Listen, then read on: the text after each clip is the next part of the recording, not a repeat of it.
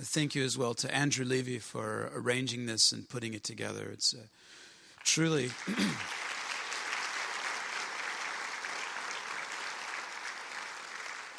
truly a humbling experience. And as I was sitting there, I don't know how it is for you, many of us have dual citizenships with respect to the fact that some of us come here on Saturday morning, but we also attend some church somewhere.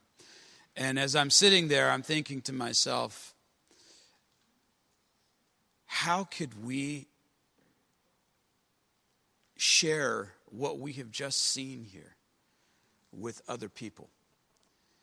And in that respect, I think perhaps there's some level of planning to move forward. I don't know whether they want to take this show on the road, as it were. But I think it's a show worth seeing, if I can use that term in a sort of clinical way. I had something prepared, but as I'm here, I'm actually sort of shifting gears briefly. I don't speak German. So forgive me if my pronunciation's not right. Arbeit macht free.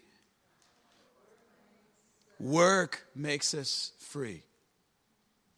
This is the sign which is above many of the prison camps, most infamously Auschwitz #1. Work makes us free. It was really the defining statement of Germany, because in an evil sense, they knew that the people who went here aren't working in order to make themselves free. They're going there because it is a camp of death. Doesn't matter how hard you work, you're not going to be free. And the great irony of it, listen, the great irony of this statement is the reality that this is the slogan of the world. Not just Nazi Germany. If you look at every religion apart from that which the Lord has set up, what does it tell you? Work will set you free. But listen, Ephesians 2:8-9 says, "For it is by grace that we are saved, through faith. And that not of ourselves, but it is the gift of God. Not of works, lest any man should boast." Do you want to know what sets people free? Free of addiction, free of bad relationships, free of the hardships of this world, free of an uncertain future and an uncertain afterlife. Let me tell you what sets you free. The grace of God, which comes to you when you put your faith and your trust not in your work, but in the atoning work of the Messiah. It's not just the slogan of the Nazis. This is the slogan of the world. If you want to be saved, you have to work for it, and you have to earn it. And maybe somehow you would have earned enough points with God so that He would let you in. We're not saved by our work. We're saved by His work. Amen?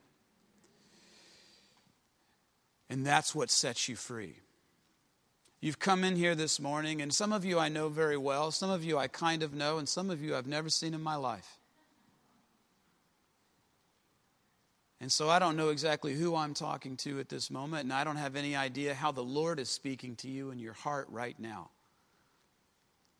But it would be a shame if you left here having seen a wonderful production and gotten a good message which compelled you and made you think, and you walked out of here and you were not set free. And so I want to give everyone here this morning an opportunity to say in their hearts, "Lord, I believe that Jesus is the Messiah. I believe that Yeshua has set me free. And I am turning from my sin. And I am turning to Him. And I am putting my faith and my trust completely in the atoning work of Yeshua." You say, how could I say that? I mean, I'm looking at this God. How could the Lord allow all this to happen?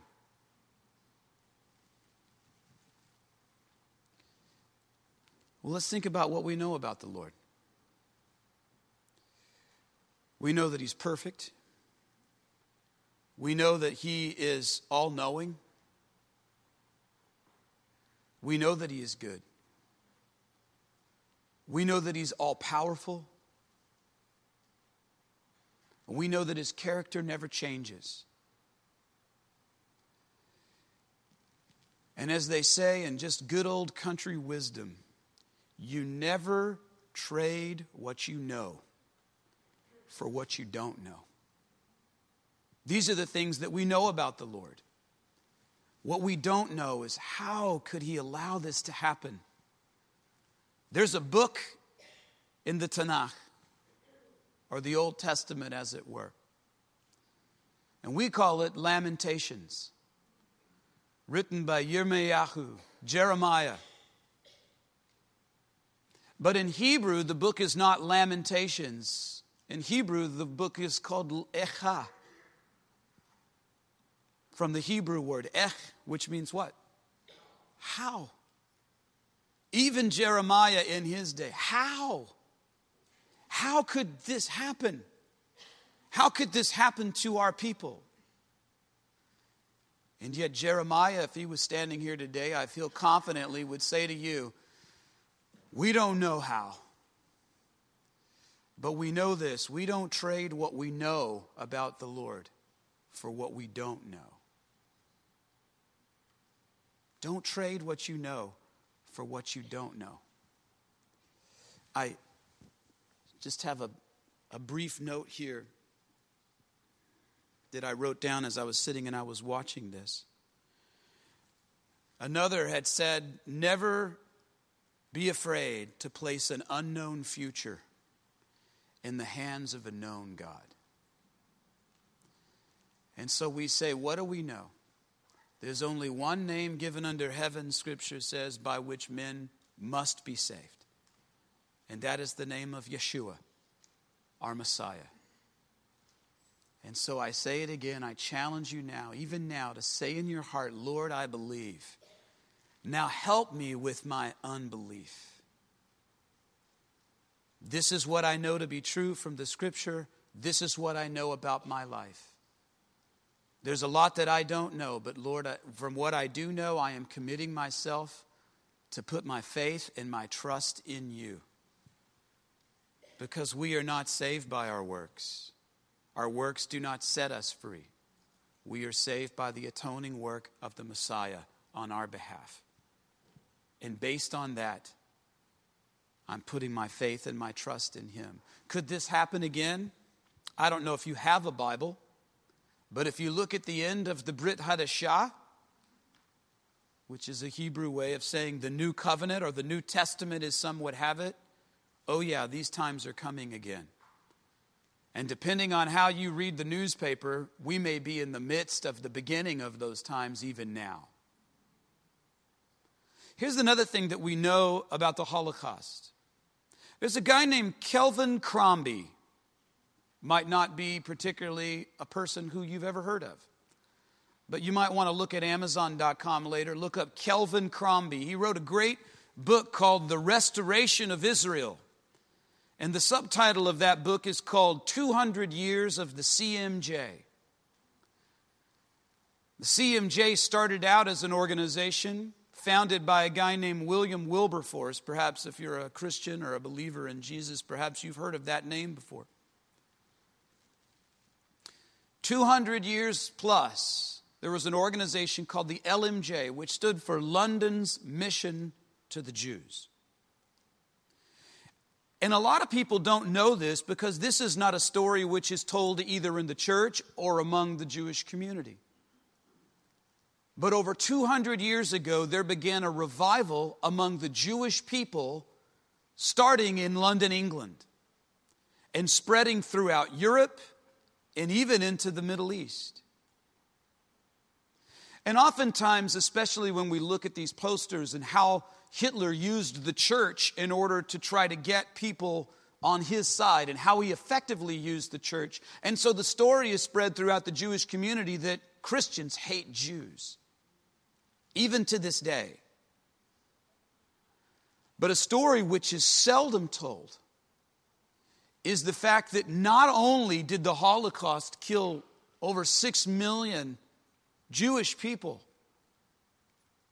but that revival, which had been almost 150 years in the building, the Messianic community which was being established throughout Europe and was growing like wildfire.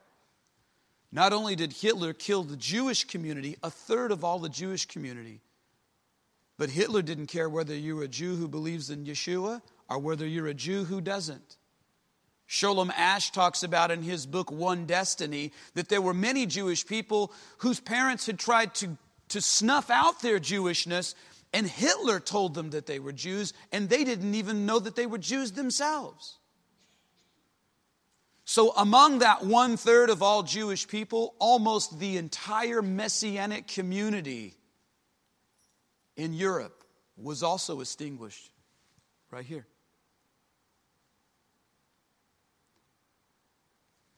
And in the 1930s and moving through the 1930s and into the early 1940s, almost the entire Messianic community in Europe was extinguished. And so here we are as believers, and we'd like to say, oh, I wouldn't be one of the ones who would have sided with the... And I hope that that's true. But we can definitely empathize with the pain and the suffering of the Jewish people. And I don't know if you knew this or not, but I looked it up on voiceofthemartyrs.com. But last year, over 159,000, stop and feel the gravity of that. That's half of Riverside County. Over 159,000 believers worldwide were martyred last year because of their faith. We can definitely empathize with the suffering of people when the enemy wants to extinguish the people who believe in the God of Abraham, Isaac, and Jacob. And so therefore, whether you're Jewish or whether you're a Gentile here, if you believe in the Messiah, then we stand alongside all of those who have put their faith and their trust in the God of Abraham, Isaac, and Jacob. It's true that salvation comes exclusively through faith and belief in the Messiah, Yeshua.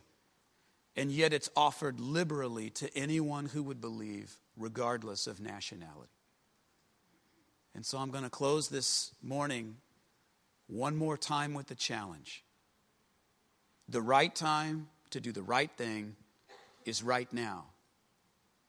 And are you willing to turn from your sin and trade all that you don't know for all that you do know? That salvation is offered to you if you would only receive it. And you can ask the Lord in your heart and say, Lord, I believe. Now help me with my unbelief. And did you know what? That's exactly why we exist as a Messianic community. To not only share the gospel with the Jewish people, but also to share the gospel with any people, because Yeshua is the Savior of the world. And we spend a lot of our time educating people who also go to churches. And that's good, so that there would not be anything in the future like what had happened in the past, when somehow somebody could come along and convince naive people who considered themselves to be Christians that it was a good thing to just not do anything. We want to be sure that people understand the Bible, they understand salvation, and we could build up a community of believers who put their faith and trust in the Messiah, and then continue in their knowledge of God's Word as we continue to teach every word of it. Comprehensively teaching the Bible. Moving forward, out of the ashes of the Holocaust, you say, what good could have come out of this? Out of the ashes of the Holocaust, one good thing was this. And a great thing, I must say, is that it was the establishment of the state of Israel. And through a collective guilt that I don't think that you'd be able to muster up today, the nations of the earth saw the atrocities of the Holocaust. And therefore, God used all of that in order to build the modern state of Israel today. Our rabbi is there right now. Next week, Stu Dowerman is going to come, and he's going to speak on Israel's Independence Day. You don't want to miss it. And it's something that you're going to want to share with your friends, and you're going to want to bring them to come and to see. The following week, I start teaching. You can make up your minds as to whether or not you want to share that with your friends. But here's what we're going to do. I don't know if you've ever done the math of it, but there's 89 chapters in the Gospels, from Matthew through John. Larry and Fran are gone for a little over 90 days. So I figure in the time that we've got, we're going to start reading a chapter of the Bible every day. And here's my commitment to you. Starting in 2 weeks, we're going to have a little sign-up sheet. And we're going to allow you to put your email on that sign-up sheet. We're not going to try to sell you soap or products or anything. I'm not going to try to sell my car to anybody online. The purpose is this. In 2 weeks from now, next week, Stu Dowerman. It's going to be awesome. In 2 weeks from now, we're going to start Matthew chapter 1, or Matityahu, because we're going to teach the Gospels in a way you've never seen, as I believe they were intended, from a Hebraic mindset. And then the next day, which would be Sunday, you're going to get an email. And what it's going to be is a short devotional thought on Matthew chapter 2. Because you're going to read Matthew chapter 2 the next day. And the next day you're going to get an email. Do you know what that's going to be? A short devotional thought on what? On Matthew chapter 3. And 4, and 5, and 6, and 7. And then we'll come back here a week later and I'll teach Matthew chapter 8. And we're just going to read every day.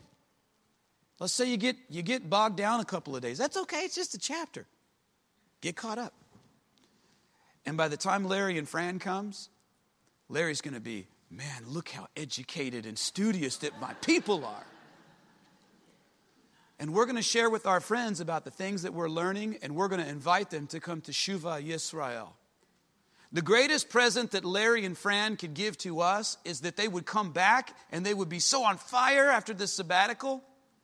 And the greatest gift that we could give to them would be a room full of people who were on fire for the Lord and ready to hear what Larry Feldman has to say. And when I say a room full of people, I'm not talking about just this section. I'm not talking about the bottom section. I'm talking about this whole room is full and we're scratching our heads about another service on Saturday morning. Amen? That doesn't happen when a guy gets up and starts preaching. That happens when you start sharing with your friend and your immediate network, as it were, and inviting them to Shuvah Yisrael. Because here, not the only place, but here, we're going to learn the Bible. And we're going to get back to the word of the Lord. And we're going to start making an impact in this community. By the power of the Ruach HaKodesh, we're going to show people what happens when the Messiah gets into the hearts of people who are willing to be sent by the Lord. Amen? Amen. 2 announcements, and then I'm going to set you free. When I say set you free, don't let you go is what I mean. Tomorrow morning, everybody say tomorrow morning. If you're a man, no, don't have to say that part, but if you're a man, tomorrow morning there's a men's breakfast. That's April 7th, tomorrow morning, at 8:30 a.m. at the Citrus Cafe.